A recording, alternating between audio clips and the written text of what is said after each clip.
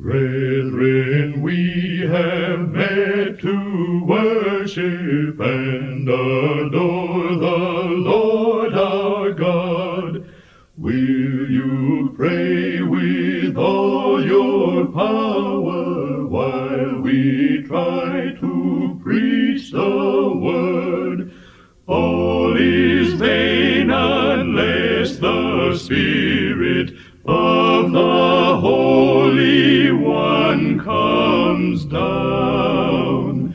Brethren, pray, and holy manna will be showered all around.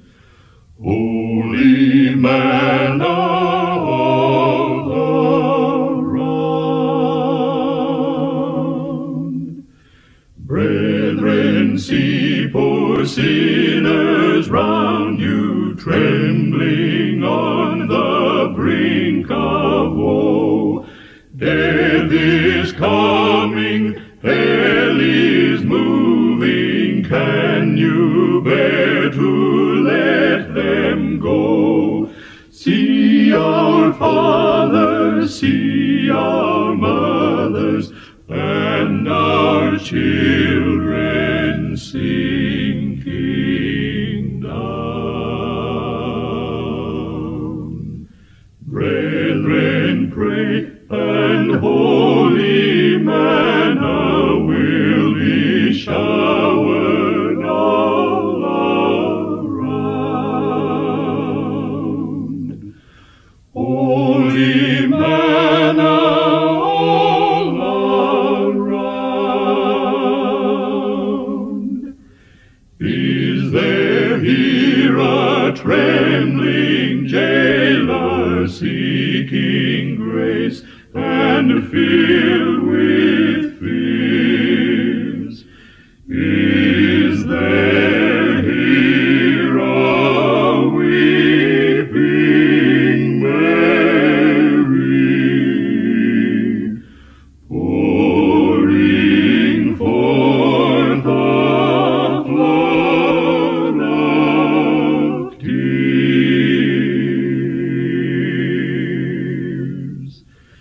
Brethren, join your cries to help them. Sisters, let your prayers abound. Pray, oh, pray that holy manna may be scattered all around. Holy manna, holy manna, all around. We're happy to be with you for this worship service. We hope it will bring to you the encouragement and the strength that you'll need for this coming week. Here now is my father with the special message from God's Word. Repentance and conversion, necessary. One afternoon, soon after the day of Pentecost, the apostles Peter and John attended a prayer service at the Holy Temple in Jerusalem. As they started to go through the gate called Beautiful, they saw a lame man lying there who had never walked in his life. His family brought him every day, laid him there at the gate, hoping he might receive some little gift from the worshippers. The man looked at the apostles, asked an alms. It was customary for those who attended the temple to give to the service of God or to the poor or to both. And Peter, fastening his eyes upon him with John, said, "Look on us." When Peter said, "Look on us," the lame man did so. He was expecting to receive something. Then the apostle added, "Silver and gold have I none, but such as I have give I unto thee. In the name of Jesus Christ, rise up and walk." Taking him by the right hand, he lifted him up. Immediately he received strength. Soon he walked, entered into the temple with them, walking and leaping and praising God. How happy he was. When the people saw it, they were all filled with wonder. They ran together, an excited crowd, amazed at this display of divine power. They gazed with astonishment upon the apostles as if they, by their own power, had performed this miracle. It was a public event. All the people round about learned of it, so the crowd grew rapidly. The Apostle Peter took advantage of the audience, declared that this miracle had been accomplished through Jesus, the Prince of Life, whom these very people had delivered up to be crucified, and whom God had raised from the dead. It was through his name that this lame man had been made whole. It was through his power that he was able to leap and walk and try out his newfound strength. The apostle assured his listeners that although it was a terrible sin to put to death the Prince of Life, their sin was not unpardonable. They were not to despair. Though they had put the Son of God to death, the apostle comforted them by saying, "Repent ye therefore and be converted, that your sins may be blotted out, when the times of refreshing shall come from the presence of the Lord. And he shall send Jesus Christ, which before was preached unto you, whom the heaven must receive until the times of restitution of all things, which God hath spoken by the mouth of all his holy prophets since the world began." It's 3rd chapter of Acts, 19th verse beginning. Notice the successive steps which must be taken to reach the kingdom of God. First, repentance. Then conversion, the blotting out of sins. The times of refreshing, the appearance of Christ Jesus. And last, the restitution of all things. While man here in his physical life is a unit, yet according to Scripture he possesses a threefold nature: spirit, soul, body. In this all-wise arrangement of the divine Creator, it's necessary to nourish all three of these natures, or they will not properly develop and live. To sustain the physical nature, we must have proper elements of nourishment. Not only water and air, but food, grains, nuts, vegetables, etc. That's what God planned in the beginning. Dependent upon the physical nature of man, but superior to it, is his mental nature, his intelligence. Psychology, the youngest of the sciences, is just beginning to discover some of the wonders of man's mind. There would be no civilization on earth, no planning, no building, no planting. Nothing would be done without a mental life, without intelligence. And so, man must sustain by reading, by study, by proper association. These things are all food for the intellect, the beauties of philosophy, the accomplishments of science, the modern exploration of the voids of space. But beyond and above the physical and mental natures of man is the spiritual, which can thrive only on spiritual things. Its food is the Word of God and the instruction of the Holy Spirit. One reason why so much of the spiritual life of today is shallow, undeveloped, is that people do not feed on the Holy Scriptures. They neglect prayer, do not exercise Christian faith. Sin has blackened and blighted mankind in every phase of life. The nature of man has been darkened spiritually, marred mentally, lowered physically. In order to remove this stain, God has ordained that man should repent, be converted, their sins blotted out.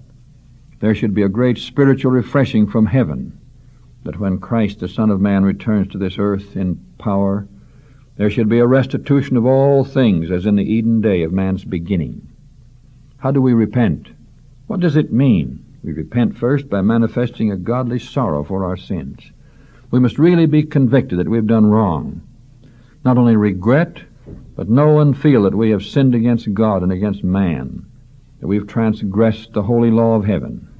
Second, we must confess these sins to God, whose law we have transgressed, for sin is the transgression of the law, we read in 1 John 3:4. And further, we must confess our faults to any person who has knowingly been wronged by us.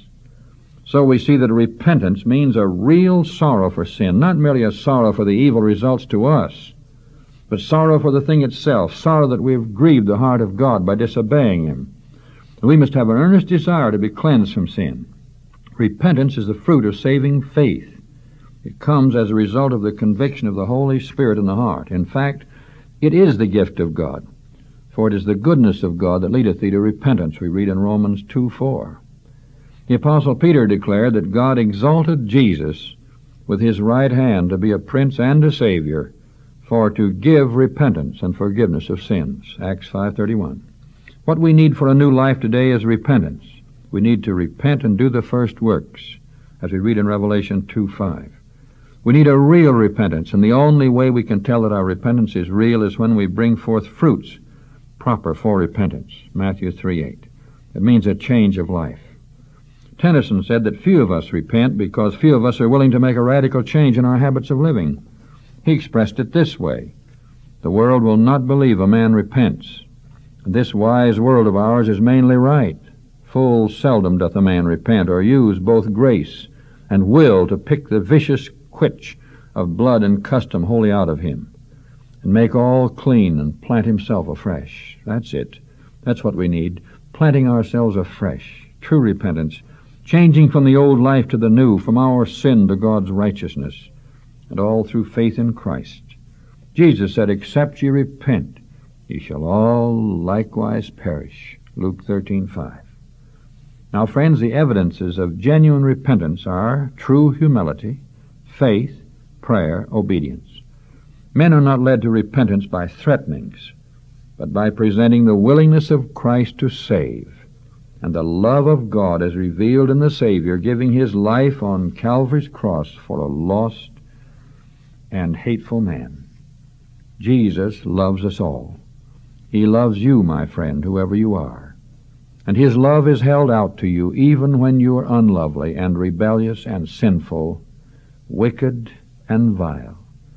So the Apostle Paul commands, "Repent ye therefore and be converted, that your sins may be blotted out." Acts 3:19. To be converted means to turn around, to go in the opposite direction, to be changed. In the Bible sense, it means to turn from a state of sin to a condition of righteousness, to turn to God through Christ, believing that through the name of the Lord Jesus Christ, your sins will be blotted out. Our part is to believe on the Lord Jesus, Acts 11:21. We are to exercise our faith in him. For God so loved the world that he gave his only begotten Son, that whosoever believeth in him should not perish, but have everlasting life. Then God works a miracle in the soul. We are born again, not by the will of man, but by the word of God. We are changed, converted, become the sons of God through faith. But as many as received him, to them gave he power to become the sons of God, even to them that believe on his name, which are born not of blood, nor of the will of the flesh, nor of the will of man, but of God. John 1:12 and 13. This is all by the mighty power of God, not by our power. God, who can create a world from nothing, can make a saint out of a sinner. No matter who you are, he can take you and change you. You have infinite possibilities, not only for joy and hope in this life, but for happiness beyond our telling and life in the world to come. God works a change in clay, and man finds a lovely amethyst. He does it with black carbon, and the miner discovers a glorious diamond. How? We don't know. How does God take the worst of men and make them into Christians? How does he take juvenile delinquents and adult delinquents and make them into dependable and earnest, faithful people? We don't know, but he does it. They are born again, as the Scripture says. They are changed. They repent of their sins. They are converted. Do you want this to happen to you? Then tell God so. There is nothing God cannot do with you if you're willing to be changed. It's no secret what God can do, as the song has it. If you repent and give your heart to Christ, your sins will be blotted out, and the refreshing will come from the presence of the Lord. The mighty power of the Holy Spirit will touch and change your life and make it what it ought to be.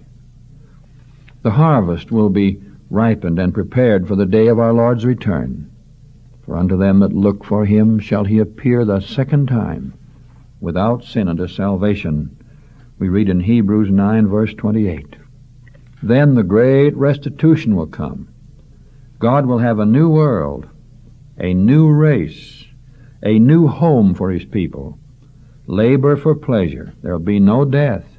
There'll be no sorrow and no sin and no war. God's heaven will be your home, and the paradise restored in the earth made new will be your inheritance. It is real, it is definite, it is certain, just as certain as God's word is true. Why not turn your face toward the cross of Christ, receiving his salvation by faith, and look forward to the restitution of all these things in God's new world? Do not put it off. This, friend, is your opportunity, and today is the time. You may have heard these truths for years. Maybe your mother was a Christian, your father, some friend. Why not follow in the way of righteousness now?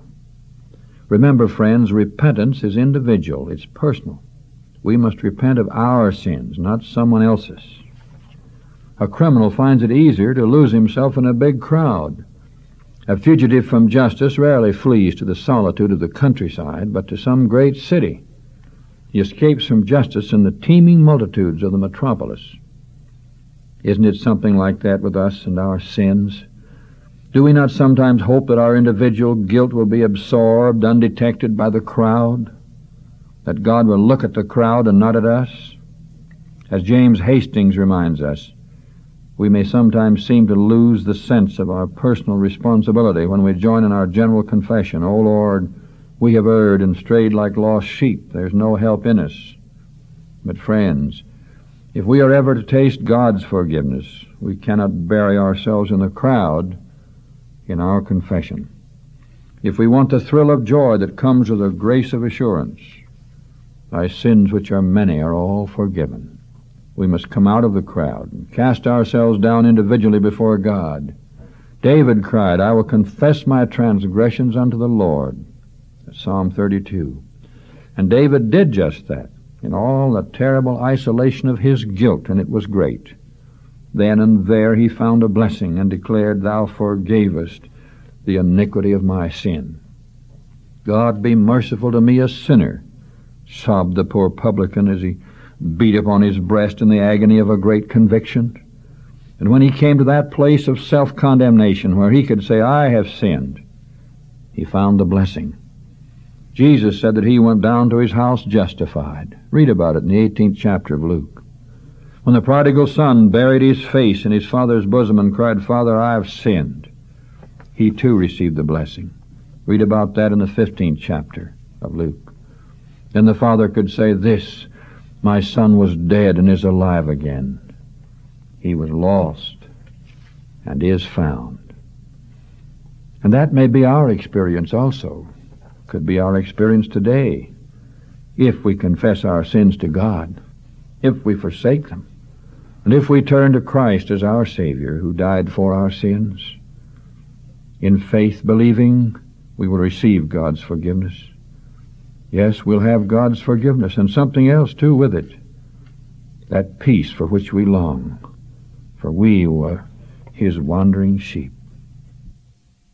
There were 99 that safely lay in the shelter of the fold, but one was out on the hills away, far off from the gates of gold, away on the mountains wild and bare, away from the tender shepherd's care, away from the tender shepherd's care. Lord, thou hast hid thy 99, are they not enough for thee? But the shepherd made answer, one of mine has wandered away from me. And although the road be rough and steep, I go to the desert to find my sheep. I go to the desert to find my sheep. I go to the desert to find my sheep. I go to the desert to find my sheep. But all through the mountains